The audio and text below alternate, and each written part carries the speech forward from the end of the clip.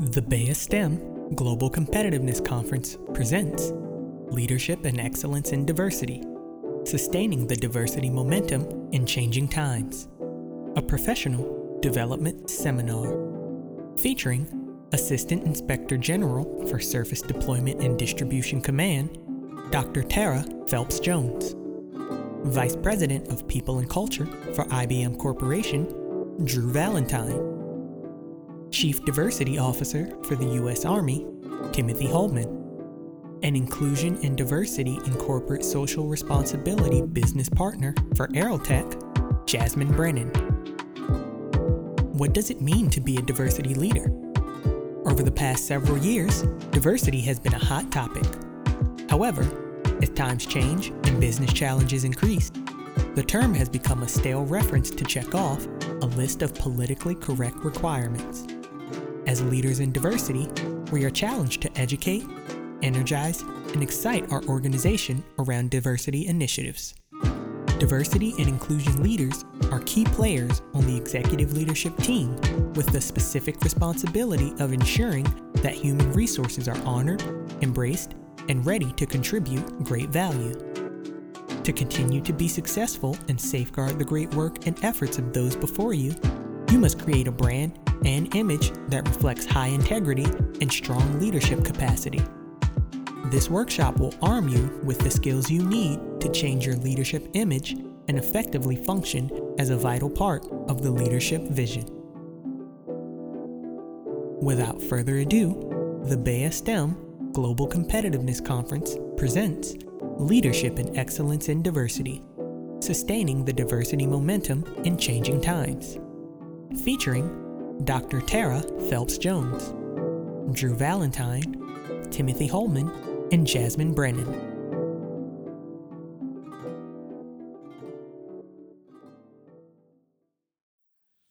Good afternoon. I'm Colonel Tim Holman. I'm the Army's Chief Diversity Officer and the moderator of what I selfishly call the best panel of BEA, Leadership and Excellence in Diversity, Sustaining the Diversity Momentum in Changing Times. Before I begin, I have a few administrative announcements to make. This panel is scheduled from 3:15 to 4:30 for those of you that are military, 15:15, 16:30. It's going to be right here in the Virginia A&B room, so if you're here for some other panel, you should probably rethink it. Okay. There's absolutely no reason for us to sit this far back. I told you guys I would say that. You can come forward. I promise you we will not embarrass anybody. This is not church. You can come forward. We're going to have a great panel and a great discussion. I have a phenomenal group of colleagues here, and we're going to talk to you a little bit about things that are very passionate to us. If you have not already, I'd ask that you make sure you get scanned in for this session. If you have a cell phone, make sure you turn it off so it's not buzzing when we have the presentations. For those of you that want to get continuing education units or professional development hours, Morgan State is just outside of the door to the left. You can go to the table and you can get your credits for that. If you have not already, you'll get a site survey from the registration site. I'd ask that you fill it in and make sure you send it back so that it can use it to plan future BEA events. If you want a copy of these slides after the conference, they'll be located at www.slideshare.net/CCGMag. During a question and answer session, you guys see we have a mic in the center. I'd ask that you make sure you go up to the mic, speak directly into the mic because it is being recorded. That fine gentleman over there is going to record our session. The final thing, if you have not already, you can download the BEA app from the Apple Store or from the Google Play Store. Go to Career Communications Group and download it, and you can follow BEA from that. And finally, if you want to follow on Twitter, they're at BEA Technology, or Facebook is at BEA Systems. Now that I've gotten that out of the way, I'd be remiss if I didn't thank the folks from CCG and our lead planner, Ms. Margaret Barfield, who planned this. Unfortunately, she's not with us today. But they put together what I think is a phenomenal group of panelists. You'll see when I read their resumes, this is an absolutely outstanding group of folks to talk about diversity and inclusion. Before I introduce this panel, I would like to just kind of talk to you a little bit about why we think diversity, equity, and inclusion are so important. There's several magazines, several businesses have talked about advantages, disadvantages of diversity. And it depends on who you listen to. There are some folks who will say there's reasons for not having diverse workforces. Some of the things that they've cited is that you can create communications barriers. So if you bring in someone from a different culture who doesn't speak English as a first language, you could absolutely find yourself in that kind of light. We've heard that diversity causes some workplace hostility, and that could be true if you don't have good leadership who knows how to take people with differences and make those people work together. And finally, diversity in workplaces can lessen the amount of trust that exists. And again, I think personally, as a soldier and as a person who's led diverse formations, I think much of that goes back to leaders being able to assess what you have with people and employ those people and make them work together. Contrary to that, though, some businesses have said there's a tremendous amount of success that can be had through diversity. There's some people who've cited about 35% more production with diverse organizations than non-diverse organizations. And if you're in the business of making money, everybody knows production equates to capital. Diversity in the workplace also enhances creativity.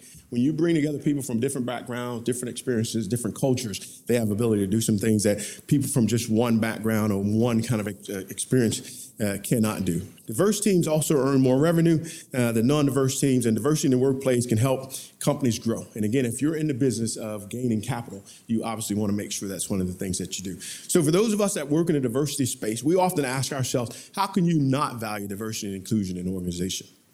So I think when you guys came in, you saw something like this in your seat. If you don't have one of these, I'd ask you to get one right quick, and we'll talk about it. This will only take a few seconds. Grab one of these slides, and I'll kind of talk you through what I want you to do. I'd ask you to look in that left column and list 4 people that's not in your family, but those people you consider to be in your circle of trust. Then go across those rows, look at those columns, put an X by the people who have something in common with you. At the end of this, we'll talk about your circle of trust. Are we clear on that? Everybody good? 4 people in the column on the left, go across, put an X every place else. All right, with that said, and since I know that these experts are excited to share their thoughts with you, I'll introduce my distinguished colleagues. First, we have Dr. Tara Phelps Jones. Dr. Jones is an Inspector General at the Headquarters Military Surface Deployment and Distribution Command. She's a result-oriented, consensus builder, and highly motivated professional with over 23 years of experience with the federal government. Dr. Phelps Jones' academic record is impeccable. Upon graduating from Barbara Scotia College in Concord, North Carolina, she completed her master's degree at Morgan State University in Baltimore, Maryland. She later completed her doctorate of education in organizational leadership from Indiana Wesleyan University in Marion, Indiana. Dr. Phelps Jones is a sought-after lecturer and workshop presenter. Most recently, she was honored as North Carolina HBCU Living Legend. Congratulations. Dr. Phelps Jones is known for her unique ability to intertwine scholarship and practical life experience. Welcome, Dr. Phelps Jones. Next, we have Mr. Drew Valentine. Mr. Valentine is Vice President of People and Culture for IBM Systems and Partner Ecosystems. Based in Armonk, New York, Mr. Valentine leads a multidisciplinary team that has responsibility for talent management, leader development, and organizational oversight of IBM's vaunted mainframe and storage business. As a member of IBM's Chairman's Acceleration Team, Mr. Valentine is personally accountable for transforming the broader IBM enterprise. He also serves as a senior advisor to IBM's Black Executive Council, championing diversity and inclusion initiatives for IBM Global Force. Mr. Valentine attended Michigan State University, earning a bachelor's degree in business administration and a master's of labor and industrial relations. He earned his law degree from Fordham University School of Law in New York and is admitted to practice in the state of New York and before the Supreme Court. He was also a lieutenant in the United States Army MP Corps. Cool. A proud 30-year IBMer, Drew is a winner of several leadership awards, including the prestigious Dave Barclay Affirmative Action Lifetime Achievement Award in 2017. Let's welcome Mr. Valentine. And last but not least, I would like to introduce our presenter for today, Ms. Jasmine Brennan. Ms. Brennan is a member of Aerotech's Employee Experience Team and serves as an Inclusion and Diversity and Corporate Social Responsibility Business Partner.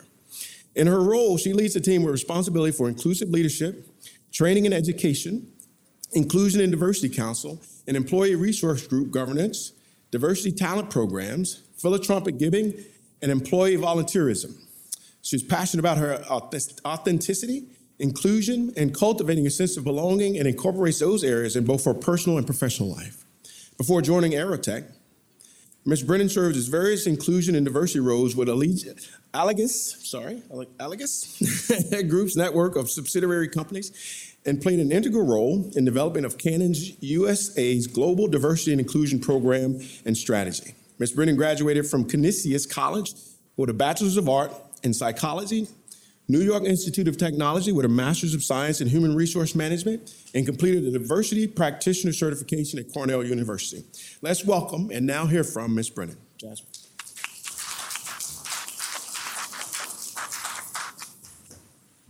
All right, y'all, good afternoon. How's everyone?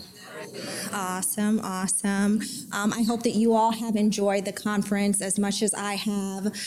We at Aerotech are so proud to be sponsors of the BEA Conference. We have been partnering with Career Communications Group for over 10 years and really recognize as the leading staffing provider in North America that it's imperative that we are not only contributing to cultivating more opportunities for Black and brown professionals in STEM, but that we're a part of the education process as well. And so I'm really excited to have some conversation with all of you about how to cultivate inclusion and really ensure that we're diversifying the workforce as we go.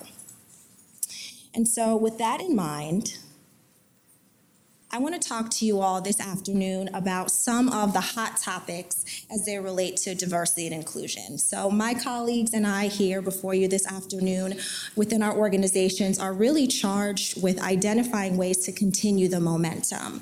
As a society, we have made some great strides and impacts in really identifying ways to get people of color, women, and other underrepresented groups within our workforce. But now we're at a critical moment where there's an opportunity to do more and to continue to get the ball rolling. And so I've done some research and really identified 4, again, of those hot topics that organizations are heavily focused on. And so today we're going to spend some time talking about, first, the multi-generational workforce. So just taking a look around, I see that there are folks from lots of different generations. And we're going to have some real talk and dialogue about how we as Chief Diversity Officers are responsible for cultivating inclusion for people from all different generations. We're also going to talk about unconscious bias, which has become quite the buzzword in society as well as in the workplace as it relates to D&I. Then gender identity and expression, another hot topic. And last but certainly not least, shifting from diversity and inclusion to diversity, equity, and inclusion. So by show of hands, how many of you all have a diversity and inclusion strategy, program, or team within your organizations or your educational institutions? All right, I see a lot of hands going up. How many of you all are responsible in one way or another for D&I within your organizations? All right, so tell me, anyone, just go ahead and shout it out. Why do you all focus on D&I within your organizations? It's important, yep, absolutely. What else? Move the business forward, yep. So at Aerotech, we take the approach of looking at D&I in 3 key ways. First and foremost, we want to ensure that we are serving the communities in which we live and work.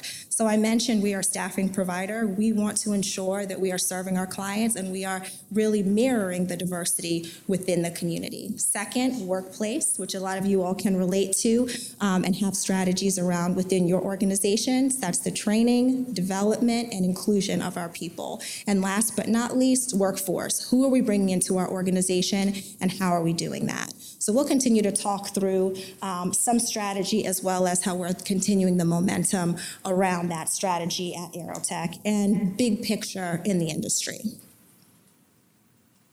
So the first topic that we'll be covering is the multi-generational workforce. And I have to smile a little bit because I myself am a proud millennial, and I know that a lot of the conversation around D&I over the past couple of years has been around millennials in the workplace, how to manage millennials, how to work with and work for millennials. And as leaders of diversity and inclusion, I'm sure those of you in the audience, my colleagues up here with me on the panel have had countless conversations about the ways that we can cultivate inclusion for individuals from each and every one of these generations. So it's a really interesting time, 2020, and we have about 5 generations represented in our workforce today. So first, we have the traditionalists that were born before 1945, also known as the silent generation. Do we have any traditionalists in the house this afternoon?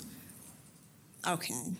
So I just wanted to get thoughts there because as I was doing the research, and again, you all, a lot of these are generalities, right?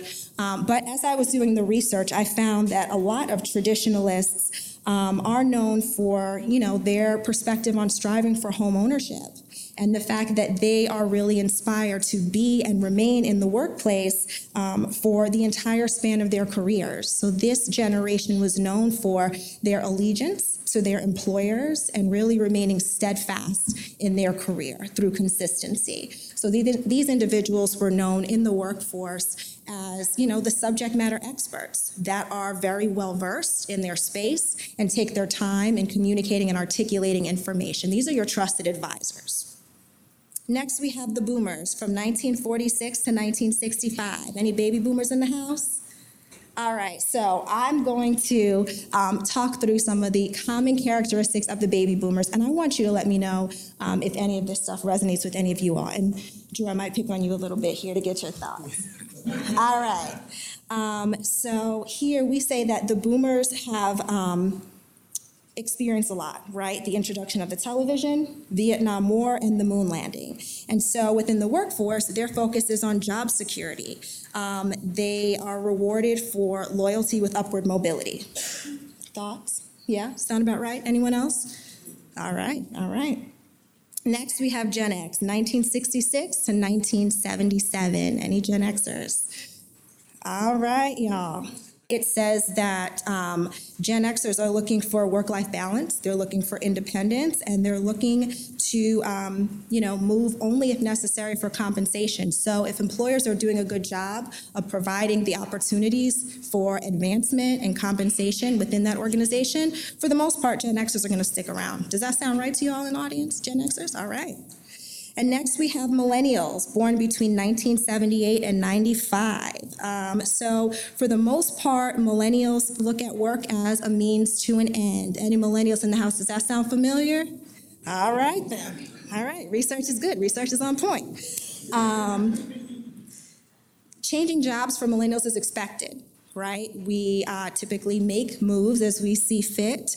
And we switch jobs frequently and fast. Millennials in the house, does that sound about right? Yeah. All right. And then we have an emerging generation. So these were folks that were born after 1995. Some research says after 1997. So these individuals are around 25 years old or so and are just emerging into the workforce. So do we have any Gen 2020ers in the house this afternoon? All right, so I'm going to pick on you all a little bit. First of all, I'm fascinated by this generation in and of itself, and not just, I think, because it's a part of my job, but because I'm curious about some of the overlap between millennials and Gen 2020, right? Because you all are right behind us, and I'm going to be hiring some Gen 2020ers in the foreseeable future. Right? And so as I was doing the research, I learned that for the most part, those in Gen 2020, like you said, have a very different perspective on work and really have an entrepreneurial spirit. So 72% of Gen 2020ers, so these are individuals that are 18, 19, 20-ish, even younger in high school, are looking to start their own businesses. 72% as compared to 35-ish% of millennials that are doing the same thing. Any other, Gen 2020ers have any thoughts around just what you're looking for from employers? Yeah. Hello, I'm Azza Spivey, a graduating senior at FAMU. And so I think Gen 2020 is looking for careers with organizations that align with their core values and jobs that they enjoy. And if they can't find that, then we'll probably start our own business. Yeah. And that's absolutely what the research is saying, for sure.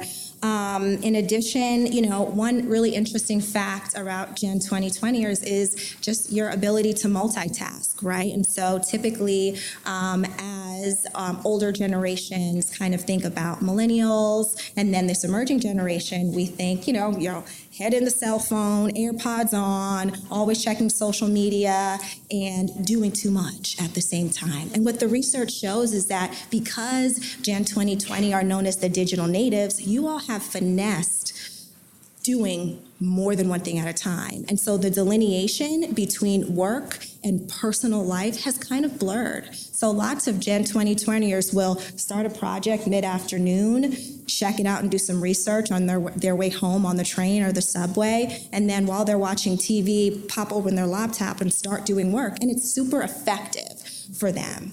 And so I say all this, and I kind of joke and tease about the differentiating factors between all of the generations, because as diversity and inclusion leaders within our respective organizations and as supporters of D&I, we have to think about all of these unique preferences and skill sets and values, what each generation's looking for, and find ways to cultivate workplaces where they can all thrive, right? Because if we're thinking about traditionalists and then Gen 2020 within one workplace, there's a lot of opportunity to just be intentional and cultivate a workplace where people can thrive, not just survive, and not just come in and check a box, right? And it's challenging. I think when we just think about the employee experience, for example, there are some generations that are thinking about employee wellness programs, right? There are others that are thinking about connecting work to social impact and purpose. Others that are really focused on flexible work arrangements, some that are focused on compensation. So that's just one of the many topics that we're all really focused on as chief diversity officers and leaders to ensure that we're sustaining that momentum. So next we'll transition over to unconscious bias. You all have probably heard this word so much over the last 5-7 years. Lots of large organizations like Starbucks have shut down their operations to do a complete day of training for their leaders around unconscious bias. And so as leaders, it is incumbent upon us to really talk about this in a meaningful way and to make it matter, right? So by show of hands, who in this room is biased? All right, so we all are. I heard someone say we all are, right? Let's talk about that. Who said we all are? Okay, tell me about that. Well, I think we come with a set of knowledge and experience based on where we are in our career and where we have grown. Not to say that it's bad or good, but that's just our standard starting place of our belief system.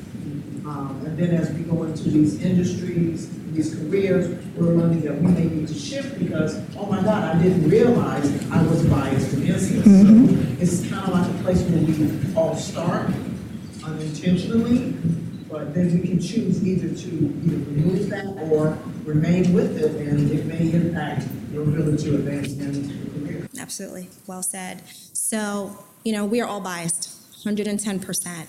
At any given moment, we are taking in 11 million bits of information, 11 million in any given moment.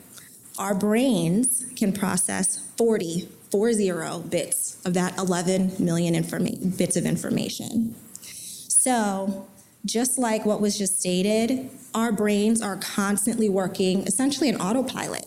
Right? There are different things that we have learned throughout the courses of our lives, past experiences, even things that have been taught to us and passed down by teachers, parents, family members, friends, social media in general, that have now become a part of our mental schema and the way we just go about making decisions. And so as diversity and inclusion leaders and organizations that are focused on D&I, it's incumbent upon us to really lean into unconscious bias, but more so than that, to destigmatize it, right? Because I know that I personally have had conversations with leaders around unconscious bias, and they said to me, well, Jasmine, I'm not racist, I'm not prejudiced, I'm not homophobic. And it's like, wait, unconscious bias is none of those things, right? It's something that is inherent within each and every one of us because our brains have evolved to create these shortcuts that make it really easy for us to make decisions. And so in thinking about the way that unconscious bias impacts leaders and the way that they're making decisions as they relate to their people, there's been a ton of research done. And one of my favorite organizations that actually Aerotech is partnering with currently is the Neuroleadership Institute. And they've come up with this model of unconscious bias, and it's SEEDS, S-E-E-D-S. And essentially what these 5 areas do is boil down the different kinds of bias and how they show up. So we'll have a little bit of fun here as we think about this. First and foremost is similarity bias. So we inherently think that people that are similar to us are favorable in one way or another. Anyone shocked by this? I see a lot of head nods, right? And so as we are making decisions about hiring, promotion, mentorship, if I see something in myself, in someone else, I'm more likely by human nature to just lean into that person that much more. Human nature, right? Yeah, absolutely.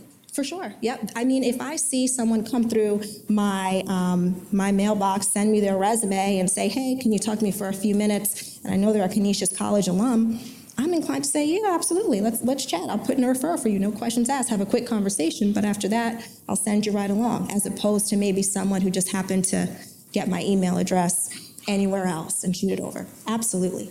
Any kind of similarity. Yeah. Next is expedience. So this one's kind of interesting to me. We think our first feeling must be true. So those of us who believe in following our gut, this is the expedience piece. So our brains are super smart, super complex, but also lazy, right? We just talked about the shortcuts that our brains take in making decisions. And so again, as we think about, the first impression that we have of someone when we are meeting a candidate for a job, we could very well be saying, wow, look at that person's shoes, they're all dinged up. I don't think they're the right fit for this job. And it's not something that you're really calculating, but your brain just takes you to that place. Next is experience. So we think our subjective perceptions are true. We talked about this a little bit, right? We draw on past experience and carry that forth as truth. We don't realize that there's a subjective nature to what our brains are telling us. And next is distance. So it's interesting, in a global workforce, it's not uncommon for us to manage folks that don't sit in the same office, state, country as us. Anyone work on a virtual team? So there's actually been some research done that demonstrates that a part of the brain has evolved and associated psychological safety with people that are closer to us. With that in mind, think about how the brain is tricking you to think that someone who you might not see each and every day is less favorable, competent, motivated, ready for the next opportunity, right? Again, totally outside of our purview. And last but not least safety. So we think bad outcomes are much more powerful than good outcomes. So with people, again, if we have a perception that someone is in one way or another unsafe, that could be to our brand as leaders, someone that we think might not represent us well. We, again, associate them with risk, keep them at arm's length, don't necessarily afford them with the opportunity necessary. So, a lot of information to take in, but I say all this to say, again, the research has been done. We can talk about this, and I saw some eyebrow raises, head nods. It's shocking to understand that not only, as D&I leaders, we're put in a position where, yes, we have to teach, and yes, we have to educate, but studies have shown that even leaders that have gone through unconscious bias training are not necessarily positioned to change or course correct their behavior. So all the research says training's not enough. There needs to be follow through, there needs to be practical application. And so a lot of organizations are implementing something called inclusion nudges. So when some of these people decisions are being made where unconscious bias runs rampant, for example, performance reviews, hiring, promotion, these organizations are doing quick reminders, whether they be microlearning trainings, emails, phone calls. Hey, I see that, so-and-so on your team got a 3 out of 5. Let's talk through that. Let's just talk through how you assess that person. I see that you got 5 stacks of resumes and you went with someone that went to your college. Let's talk about how you came to that decision. Or let's implement some kind of a formal rubric in an objective system that rules out some of that bias. All right.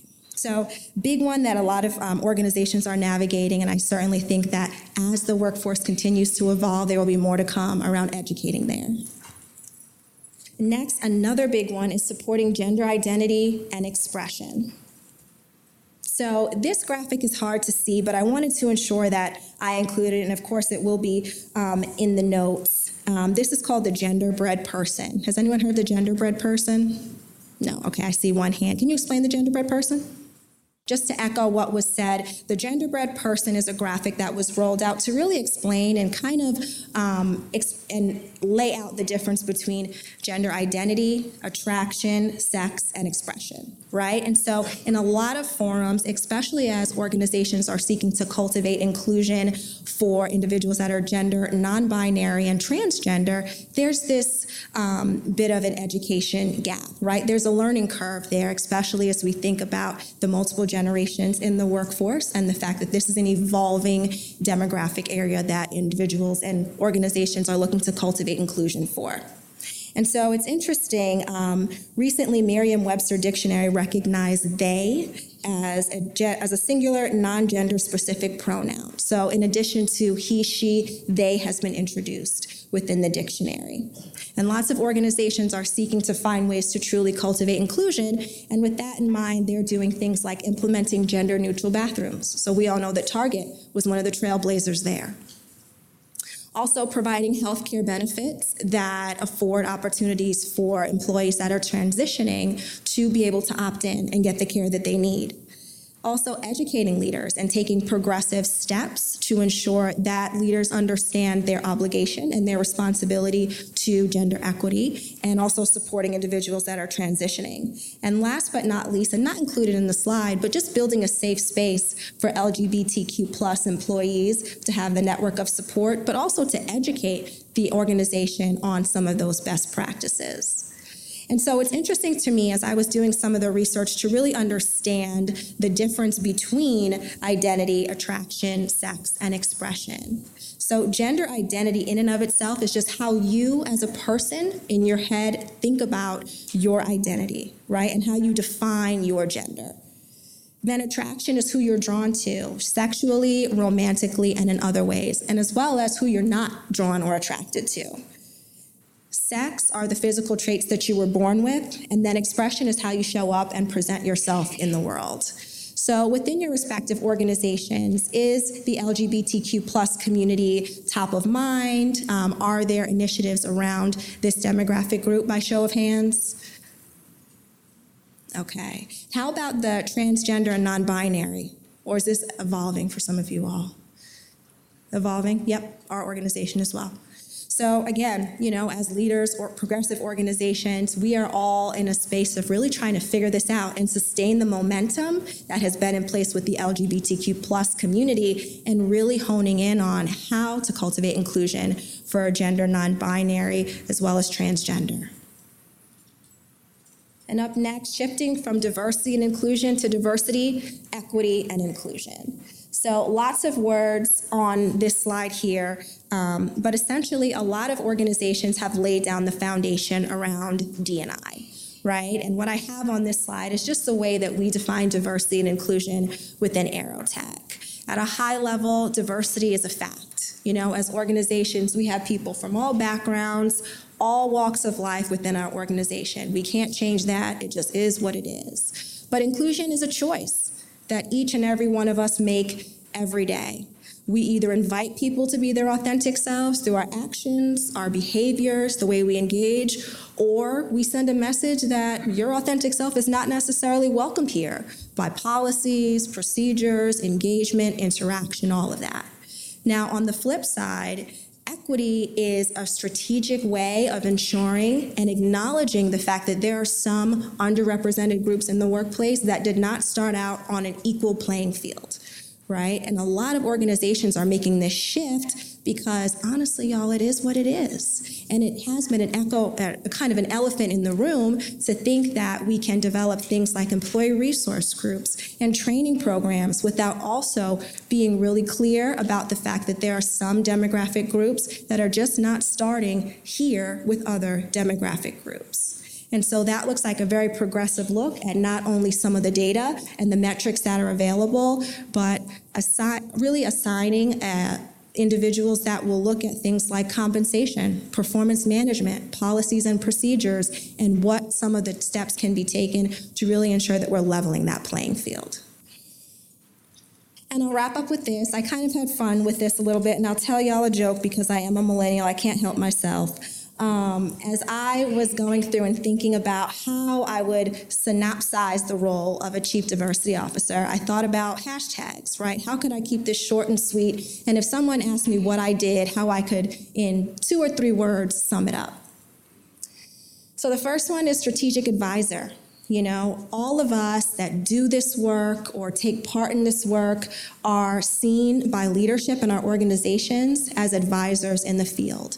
And so we are looked upon to not only understand some of the best practices externally and the benchmarks, but then how we can translate those within our respective organizations to galvanize change and keep that momentum going. This would be a longer hashtag, y'all, but it's organizational change agent. Right? And so in thinking about some of the work that chief diversity officers do, it involves mindset shifts and really questioning people's thought patterns, and also sometimes taking a cold, hard look at the organization and calling the baby ugly.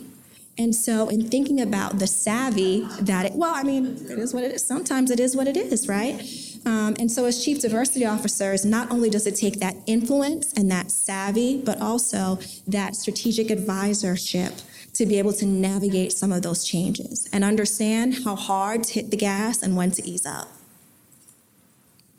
Next is advocate for diverse talent. So we talked a lot about unconscious bias, and in some instances, chief diversity officers are put in a position where they have to ask the difficult questions about why decisions are made in hiring, promotion, and why the organization looks and has the representation that it does. And last but not least, I love this one. I think this is going to be my personal hashtag, inclusion champion. And so in a lot of ways, chief diversity officers are looked as the role model and the gold standard for how inclusion looks. But not only that, they get folks on board and get folks to a place where they are building the business case and making it worth something to other leaders that are just not quite sure how to dive in and really what the value proposition is. So with that, I will go ahead and wrap up and hand it back over to my colleagues for more conversation. But I do hope that this foundation around some of the hot topics in D&I and the role of the Chief Diversity Officer were helpful to you all.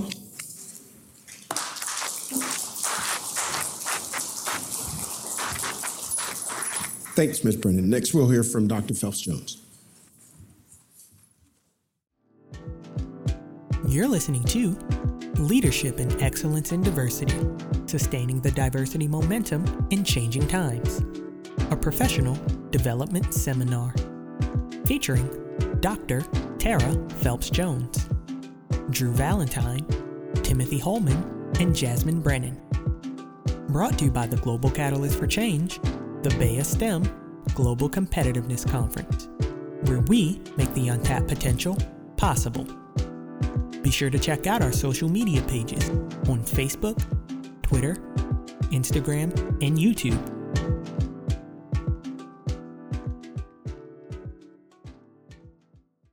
Good afternoon, everyone.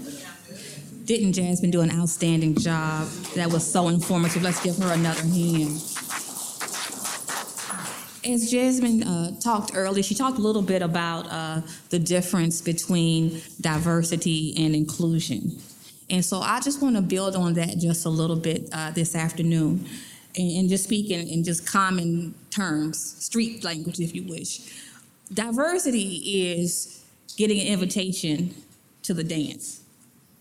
Inclusion is being asked to dance once you arrive.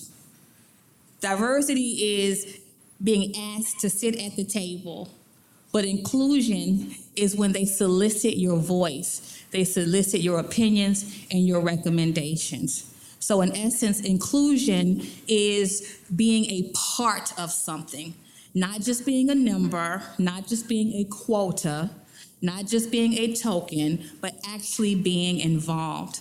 And so Jane O'Reilly, she is a scholar in human resources and org behavior, and she says that one of the particularly important social needs is the need to belong, the need to feel valued and acknowledged by those with whom we interact. Then she goes on to say that one of the greatest threats to this need is social exclusion. So what is social exclusion? In broad terms, it refers to the inability of certain groups or individuals to participate fully in society, in the workplace, or in the academic arena. So when you look at social exclusion, it takes the form of discrimination along a number of dimensions, and some of those include gender, ethnicity, your nationality, your ancestry, your language, regional culture, or what have you. It could take place in the form of race, your physical characteristics, your age, be it young or old or somewhere in between, your religious affiliation, your income, you have the haves and you have the have-nots, as well as your sexual orientation. So there's been a lot of research in the field of social exclusion, and the research shows that there are several effects of social exclusion. One of those being reduced cognitive ability.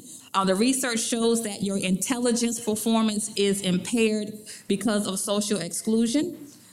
There's also an implication that social exclusion or rejection temporarily interferes with your emotional responses, whereby impairing your capacity for empathy and understanding of others. There is an increased apathy and self-sabotaging behaviors. This is where individuals, they take irrational, self-defeating risks, they choose unhealthy behaviors, and they often procrastinate. Social exclusion, it is plausible that it impairs your social regulation or your self-regulation. It reduces your capacity to find meaning and work outcomes, and it also decreases your general well-being, be it physical, emotional, physical, or spiritual. And there are some people who will say that that inclusion is not important.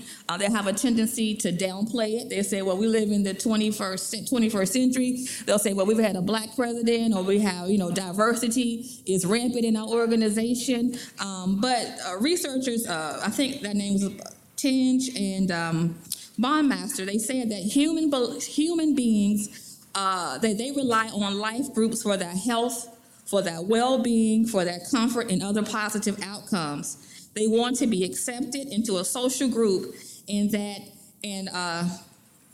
is almost indispensable goal for human striving. So everybody wants to be a part of something, and that there are so many negative aspects or effects when we exclude people. In other words, when we leave them out or when we reject people. So when we look at ourselves, when you stop and you do a self-assessment, you look at yourself, you ask yourself, where do I stand on the spectrum of D&I? For real, Jasmine asked the question, how many people are biased? Two hands should have went up. But sometimes we have to stop and really just ask ourselves, where do we really stand? And so today, some of you will have an assessment, and it's called let me put it over here. It is called the D&I Leadership Capability Self-Assessment Tool. And we're not going to do this today for the sake of time because we really want to get to your questions. But for those of you who do have the assessment, we want you, when you get home or get back to your room or back to your workspaces, actually take the time to go through and to fill out the survey. It's about 4 or 5 pages, and it looks at your diversity inclusion capability, and it looks at it in 4 areas. It gives you a snapshot of where you are, of your strengths, as well as your personal growth. So it'll look at your self-awareness. How aware are you when it comes to managing diversity and inclusion? It looks at strategic content. How frequently do you talk about diversity and inclusion in your workspace? Do you take it in account when you're making business decisions? It also looks at and it measures your inclusive work environment. How are you creating an environment in which all of your team members feel like they are valued and they feel like they are a part of the team? And then finally, it looks at talent management. It looks at, are you really hiring people based on their merit? Are you really trying to build a diverse and inclusive workforce based on the data that you provide? Again, if you take it home, you look at it, and then you could do a self-assessment. And this will help you show you where you are in those areas that you need to improve on. Thank you so much. Now I'm going to turn it over to our moderator. Thank you, Dr. Phelps-Jones. Next, we'll hear from Mr. Drew Valentine. Just a couple of comments. One, I am a lawyer by training. When I entered the workforce, I came with a degree in labor industrial relations and went on to get my law degree. And so I never intended to be in the diversity function or the equality function. However, one of the things I did know is that this has traditionally been something that has been governed by the law. I heard someone in the back talk about the law and what our laws required. And the law is important because that's what dictates our social contract. Right? How we interact with each other. What are the things that we do? What's right? What's wrong? How do we curb behavior? We all would like to think that we know how to behave, right? We've got things that guide us, whether it be the Quran or the Bible or your grandmother. Someone tells you how to behave. But in the reality is the law comes down to it. And this has been something that's been traditionally governed by the law from the start of this nation. If you think about slavery and land ownership and all these things. But I will say in today's environment, though, it is becoming more about just me being myself, finding a purpose, what the young lady said in the back of the room. It doesn't really matter as much how much money I make if I don't feel good about myself while I'm doing it. Not just about the products that I support, but what I do. What do I believe in? What do I believe in? What do I find is my purpose? And do I really matter? And so I do think it's changing. However, it is still a discussion point. We think about the laws in our world. What are we dealing with politically now? What's acceptable? What's not? Who gets a Congressional Medal of Freedom versus who got them in the past? All of these things go into the social contract and us being able to understand each other and interact with each other. And so that was the one thing before we get into the conversation I did want to talk about is it isn't about the law anymore. It's about the law of what we believe and how we feel about each other. We can't rely on the law to instill these things in us and how we get along.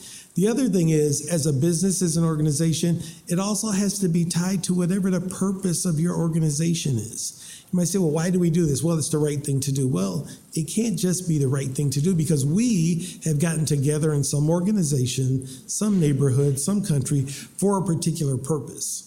And what we need to do is, as we identify what that purpose is, that we ensure diversity, inclusion, and the ability for everybody to participate in whatever this opportunity is balance. It's not about giving people a chance. It's giving ourselves a chance to make sure that we can be our best. If those of you have read Malcolm Gladwell and the studies he's done about how different people, different thought actually makes things better.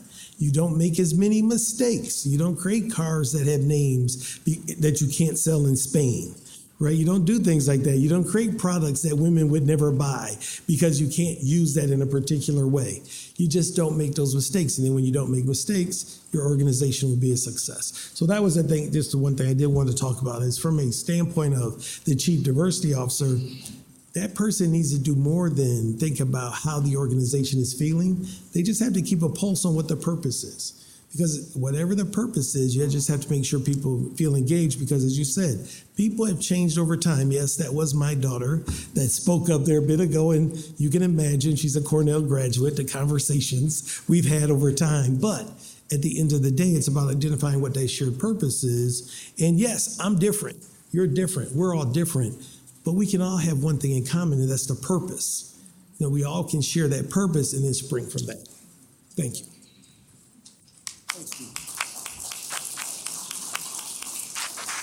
So I can tell by earlier conversations, we have some people who are really excited about this topic. So what I'd like to do now is open up for about 5-10 minutes for some questions and answers. Again, we are recording, so I would ask you, if you have a question, move to the center, speak into the microphone, and then I will determine who on this panel will get your question.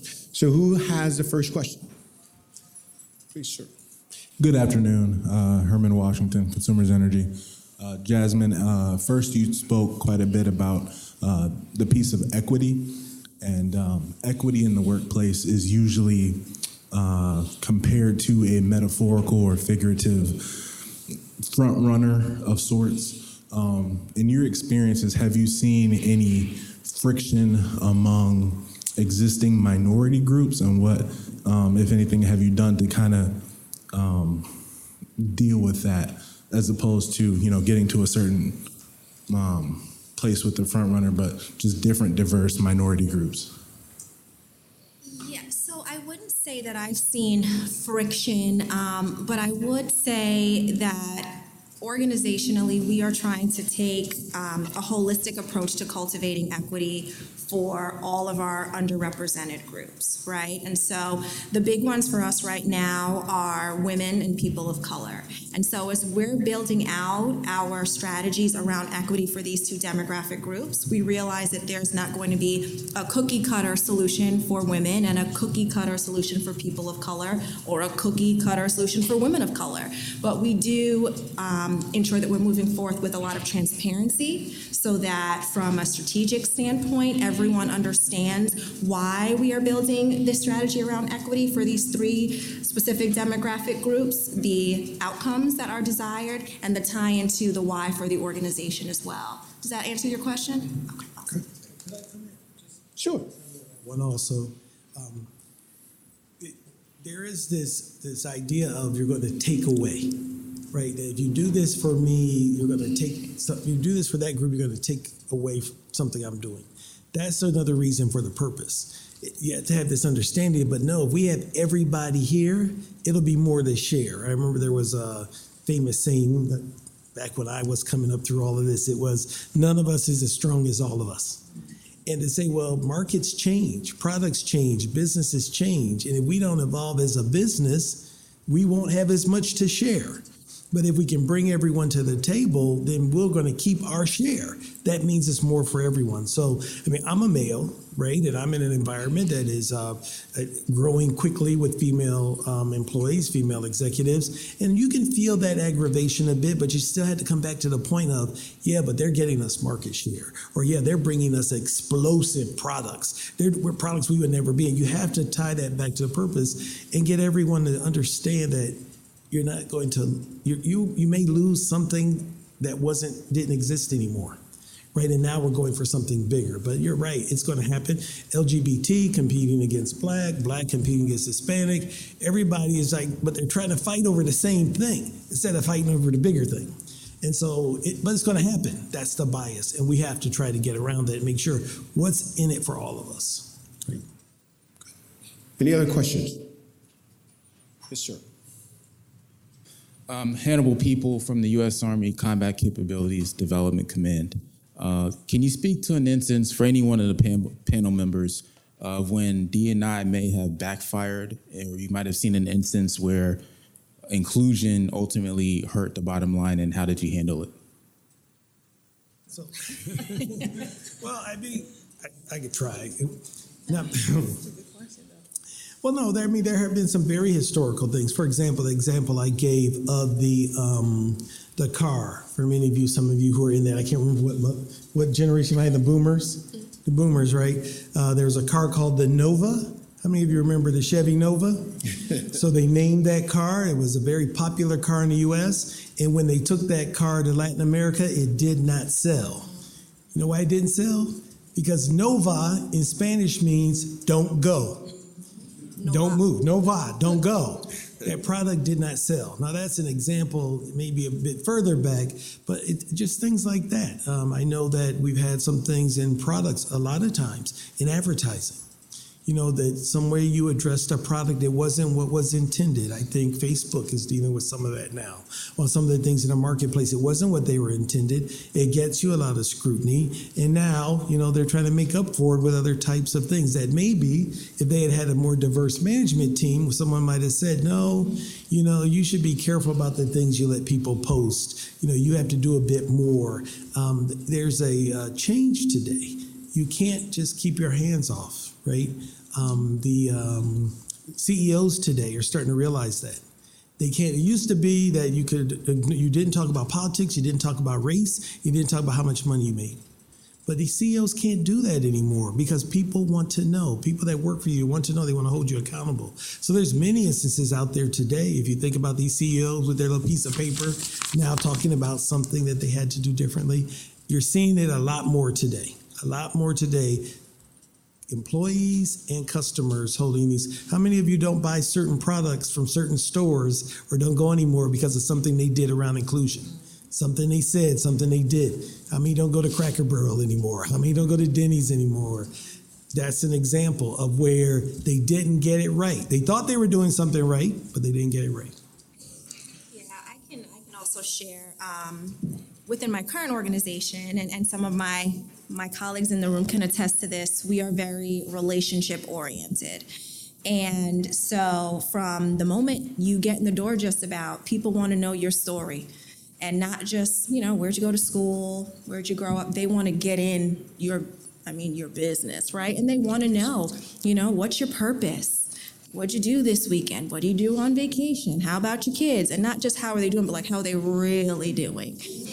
And, for a lot of people of color, right, we were taught personal disclosure is something that is sacred, right? And our business is our business, and you go to work and you say just enough to be personable and connect as much as you need to, and then you go home to your family, right? And so within our organization, we have some really well-intentioned leaders that have asked those questions of some of our people of color, and they've been like, whoa, why do you want to know that? Like, what do you want to know that for? What are you getting at? Right? And so very well-intentioned leaders that are just seeking to understand and trying to build connection. And it was an education point for us, and it's still, a point where we're just leaning into leaders and saying, hey, everyone discloses information in different ways. And some folks might be a little thrown off by the deep dive into just tell me your soul and your heart, everything that's been going on behind closed doors. So I think that's one that just stuck out to me there. Yes, ma'am. So we had a rather aging organization, or aging population, aging workforce. And so we went through this period where we were trying to bring in just a bulk of millennials. And so, as Jasmine talked earlier, some of the characteristics of millennials, they'll hit it and quit it real quick, And so when you have an aging workforce and they're only 1 or 2 deep and they're getting ready to retire, but you have, people come in and then they're not going to last long. And so now you're going to have another void. And so we experienced that some years ago in our organization. And so we're working hard now to try to make sure that, we're just not targeting just one group of people, just the millennials, but there are also people who've been in the organization for a long time who haven't had the opportunity to be promoted and to move up. We're starting to target those people as well. Okay. All right, great. This works. Hello, my name is Casey Thompson. I consider myself a bit of a generational hybrid from the standpoint of the chart would say I'm a millennial. I was raised by traditionalists. And so I carry traditionalist values, as well as values of boomers, as well as values of everything in between. I carry all of that. And I found myself a bit frustrated over my career of being solely classified as a millennial when there's so much deeper to who I am and what values I carry. Can you talk about some strategies to get people, employers, kind of beyond the research to the individual and understanding everything that the individual carries? That's a great question. I think that one of the things that we keep top of mind, and I make sure that I'm articulating as I'm talking to leaders about really engaging with their teams across generations, is the fact that there is not one cookie cutter millennial, right? We're not all going to show up the same way. We don't all want the same things, and there's variation, right? I think organizationally, it's important that be kind of the foundation for everything inclusion and diversity, and so that not everyone is categorized into the same bucket as we think about other demographic groups like race, gender, sexual orientation, you name it. I can relate to your story. I was raised by my paternal grandmother, and so I'm a millennial, and there are some things that I claim, but other times I'm like, don't loop me into that. That's not my thing. And so I just invite people to seek to understand me and to understand my story and what's important to me and how I operate and what I want out of the workplace, and I'm not shy about sharing that. I don't know if anyone else. And I think, to Jasmine's point, you use much of this as a baseline. It would be like the person who says, hey, I'm this horoscope or whatever, and it says you're this way. Yeah, as a general statement, it is probably applicable to some, but for some folks, you'll say that's not me. So I think whenever you do that, you take it and say, yep, if it fits, then I use it. If not, then I don't. Yes, ma'am. Hi, my name is Tony Johnson. I'm here with General Dynamics. My question is, I'd like to hear your thoughts around keeping leadership from a diversity perspective, keeping their eye on the whole ball. I find sometimes people like to focus on what they can relate to. So for some people, because they have daughters, diversity means inclusion for women. For some people, they have children who are on the autism spectrum. So diversity for them means disability inclusion. I'm wondering if you see that and how you keep it broad. I can go. I think, Drew, just as you were saying, like tying everything that we do from a D&I perspective into the overarching business objectives, right? There are folks that are going to be tied and tugged at the heartstrings to certain causes and demographic groups. But for me, it's really important that I'm always speaking to how D&I is interwoven into the fabric of our organization, and it's tied to things like our client engagement, our retention of high potential talent, all of that, so that, there are leaders that are bought into the gamut of all that is D&I, not just women in leadership. And I help them to understand that I want them to hone their passion and be bought in there, but could really use their voice and their sponsorship and their influence in all of these areas as well. Okay, so this is going to be, just on that point, though, I don't know that it's a problem for a leader to have a specialty or sensitivity or understanding on a particular diverse group. No different than you have lawyers and you have salespeople, you have marketing people, you have people who bring these different things. Because if they really understand and they have this passion, they can actually help everyone understand. If they have a child that's on the spectrum, their experience is going to help us as an organization understand what it's like to recruit a programmer who's on the spectrum. Yes, I have daughters, and I'm good at daughters, I think, and I bring that to the workplace. But my experience will help a leader who doesn't have daughters, and I'm trying to help him. Here's how you mentor. Here's how you sponsor a young female who's in your workplace. So I know you're saying, as long as you don't get it into, 1, 2, 3, I got 3 of these, 4 of these, I got 2 of these. As long as it's not that, you actually want your leaders to do that, because then you have a senior ally, an advocate who's at the table representing them, who knows what it takes. So I think it's actually okay. I'm the senior black sponsor for the Black execs at IBM. I'm pretty good. I pretty understand blacks, right? But that's what you want. And then you want a Hispanic person. You want someone who can really help when it gets into these debates. You want to trust that it's someone who knows, who's got the personal experience. So I think it's okay, as long as it doesn't come down to you get some, you get some, you get this, you get that. So we have time for one more question, ma'am. That will be you. And then what I would like to do after your question, so you guys can prepare your remarks, we'll give you a few minutes to kind of give any closing comments, and then we will go to the circle of trust, and then we'll close this out. The speakers will stick around for a little bit, so if you guys want to continue this after or in the hallway, we can do that. So your question. Thank you. Hi, my name is Kayla Rosario, and I am an engineer at Boeing, but I'm also a diversity leader as well. And so at the beginning of our session, Jasmine, when you asked why is diversity and inclusion important, I heard a diversity of thought, and on that subject, I hear the criticism of diversity and inclusion that it comes from a similar alignment of ideas, and therefore there is no diversity of thought. And if that's familiar, that seems to be the same vein of the memo that a Google employee had put out a while back. So how do we place value on diversity of thought in this narrative? Are you talking about the one about women? Or there's been a number, so which email? Yeah, it was about women in STEM, and he was talking about how affirmative action and diversity and inclusion at Google, he didn't believe that it was effective. Doctor?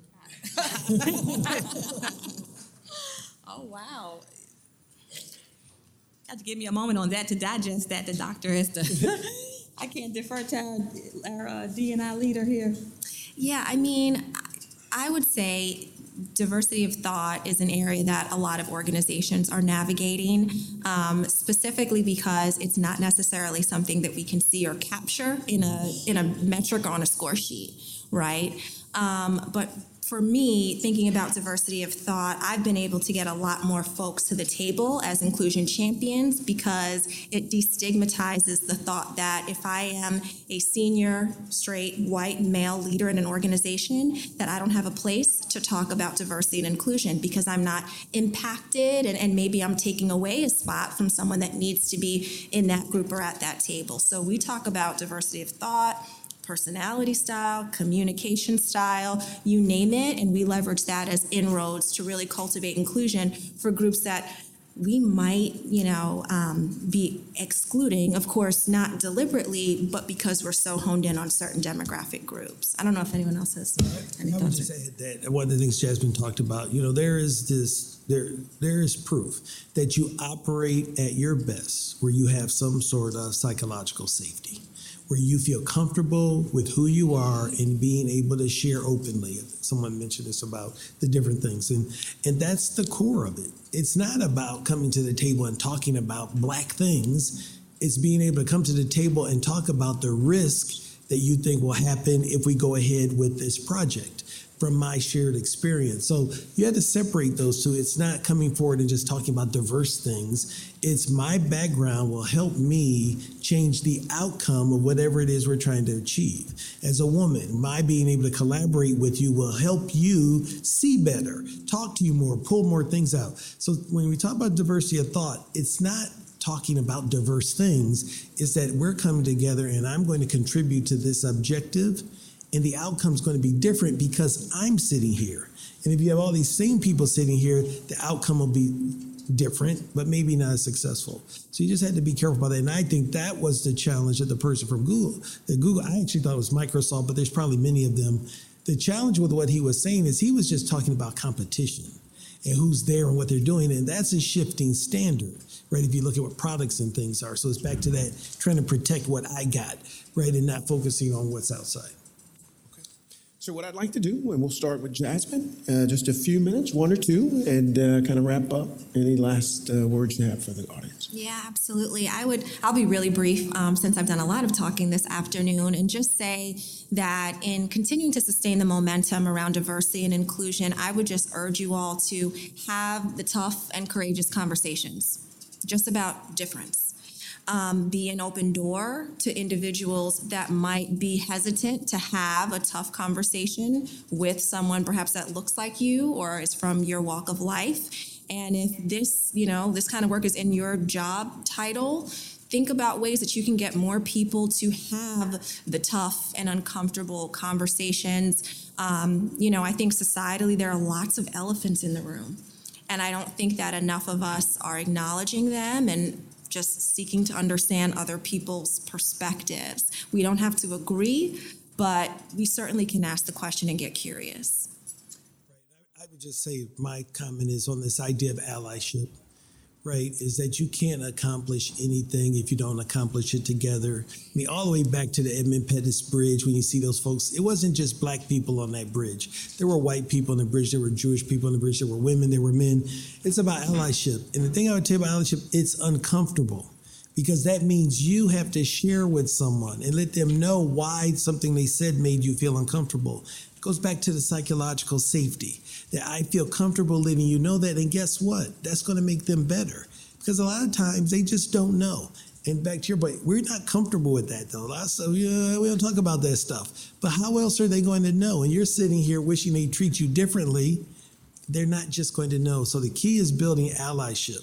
I think that's one thing that the LGBT population has done so great, is most of the people who are in that group, they're not gay, they're straight, but they understand. They got people in their family, they have people they went to school with. They've taken the time, and that's why they've been able to put these coalitions together.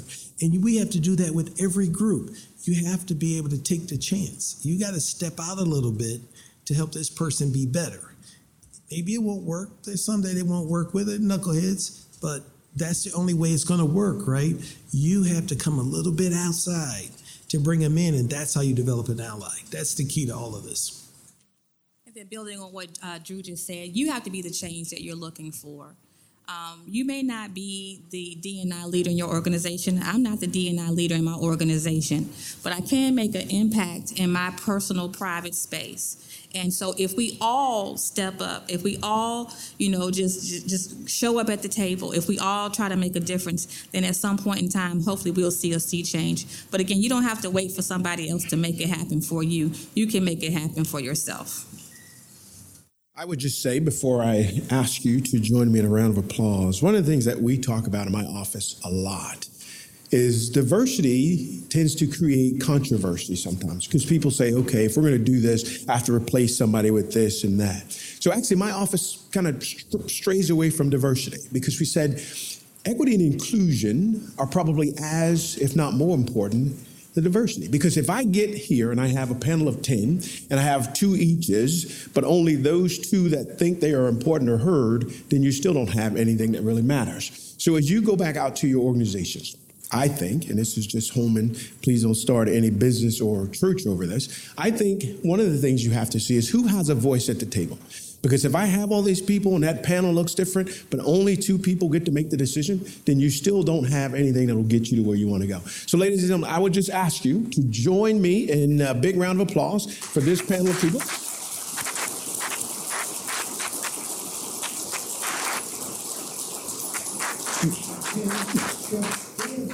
For the moderator, I didn't think he was going to be able to do this. So I would also ask you to give yourself a big round of applause, and here's why. I think you think this topic is that important. We talked about this as kind of the last session of BEA. We wondered, would it be 2 people? Would it be 200? And the fact that you came out to hear this, I'd ask you to give yourself a big round of applause. So the last thing I want you to do, if you have not already, please take out that piece of paper that says Circle of Trust. If you have not completed it, please complete it. We have about 4 minutes. I want to just make sure we talk a little bit about this. So I actually stole this from some folks who work for us. They came, presented to me some training that I asked them to develop. And I saw this slide, and they had us fill this slide out, and I thought it was just important. Now, here's what I'd ask you to do. Most of you really think diversity, equity, inclusion are important. Otherwise, you wouldn't be here. You've also filled this thing out. Now, I ask you to look at your circle of trust. You shouldn't have any family members or any of that stuff. But what I would ask you is that how many people on your sheet are different from you? If you're the people who are saying we should have diversity, what's wrong with your circle of trust? And why does it look predominantly like people that look like you? So how do you leave this, hearing what they just told you, believing what you believe, that we should have diversity, we should have equity and inclusion, and enhance your circle of trust? Ladies and gentlemen, the panel will remain for a little bit. I'd ask you, if you have questions for them, I think we're the last one in here, so you can stick around. They'll answer a few questions for you. But again, thank you. Have a safe and easy trip home, and we'll see you tonight at the gala.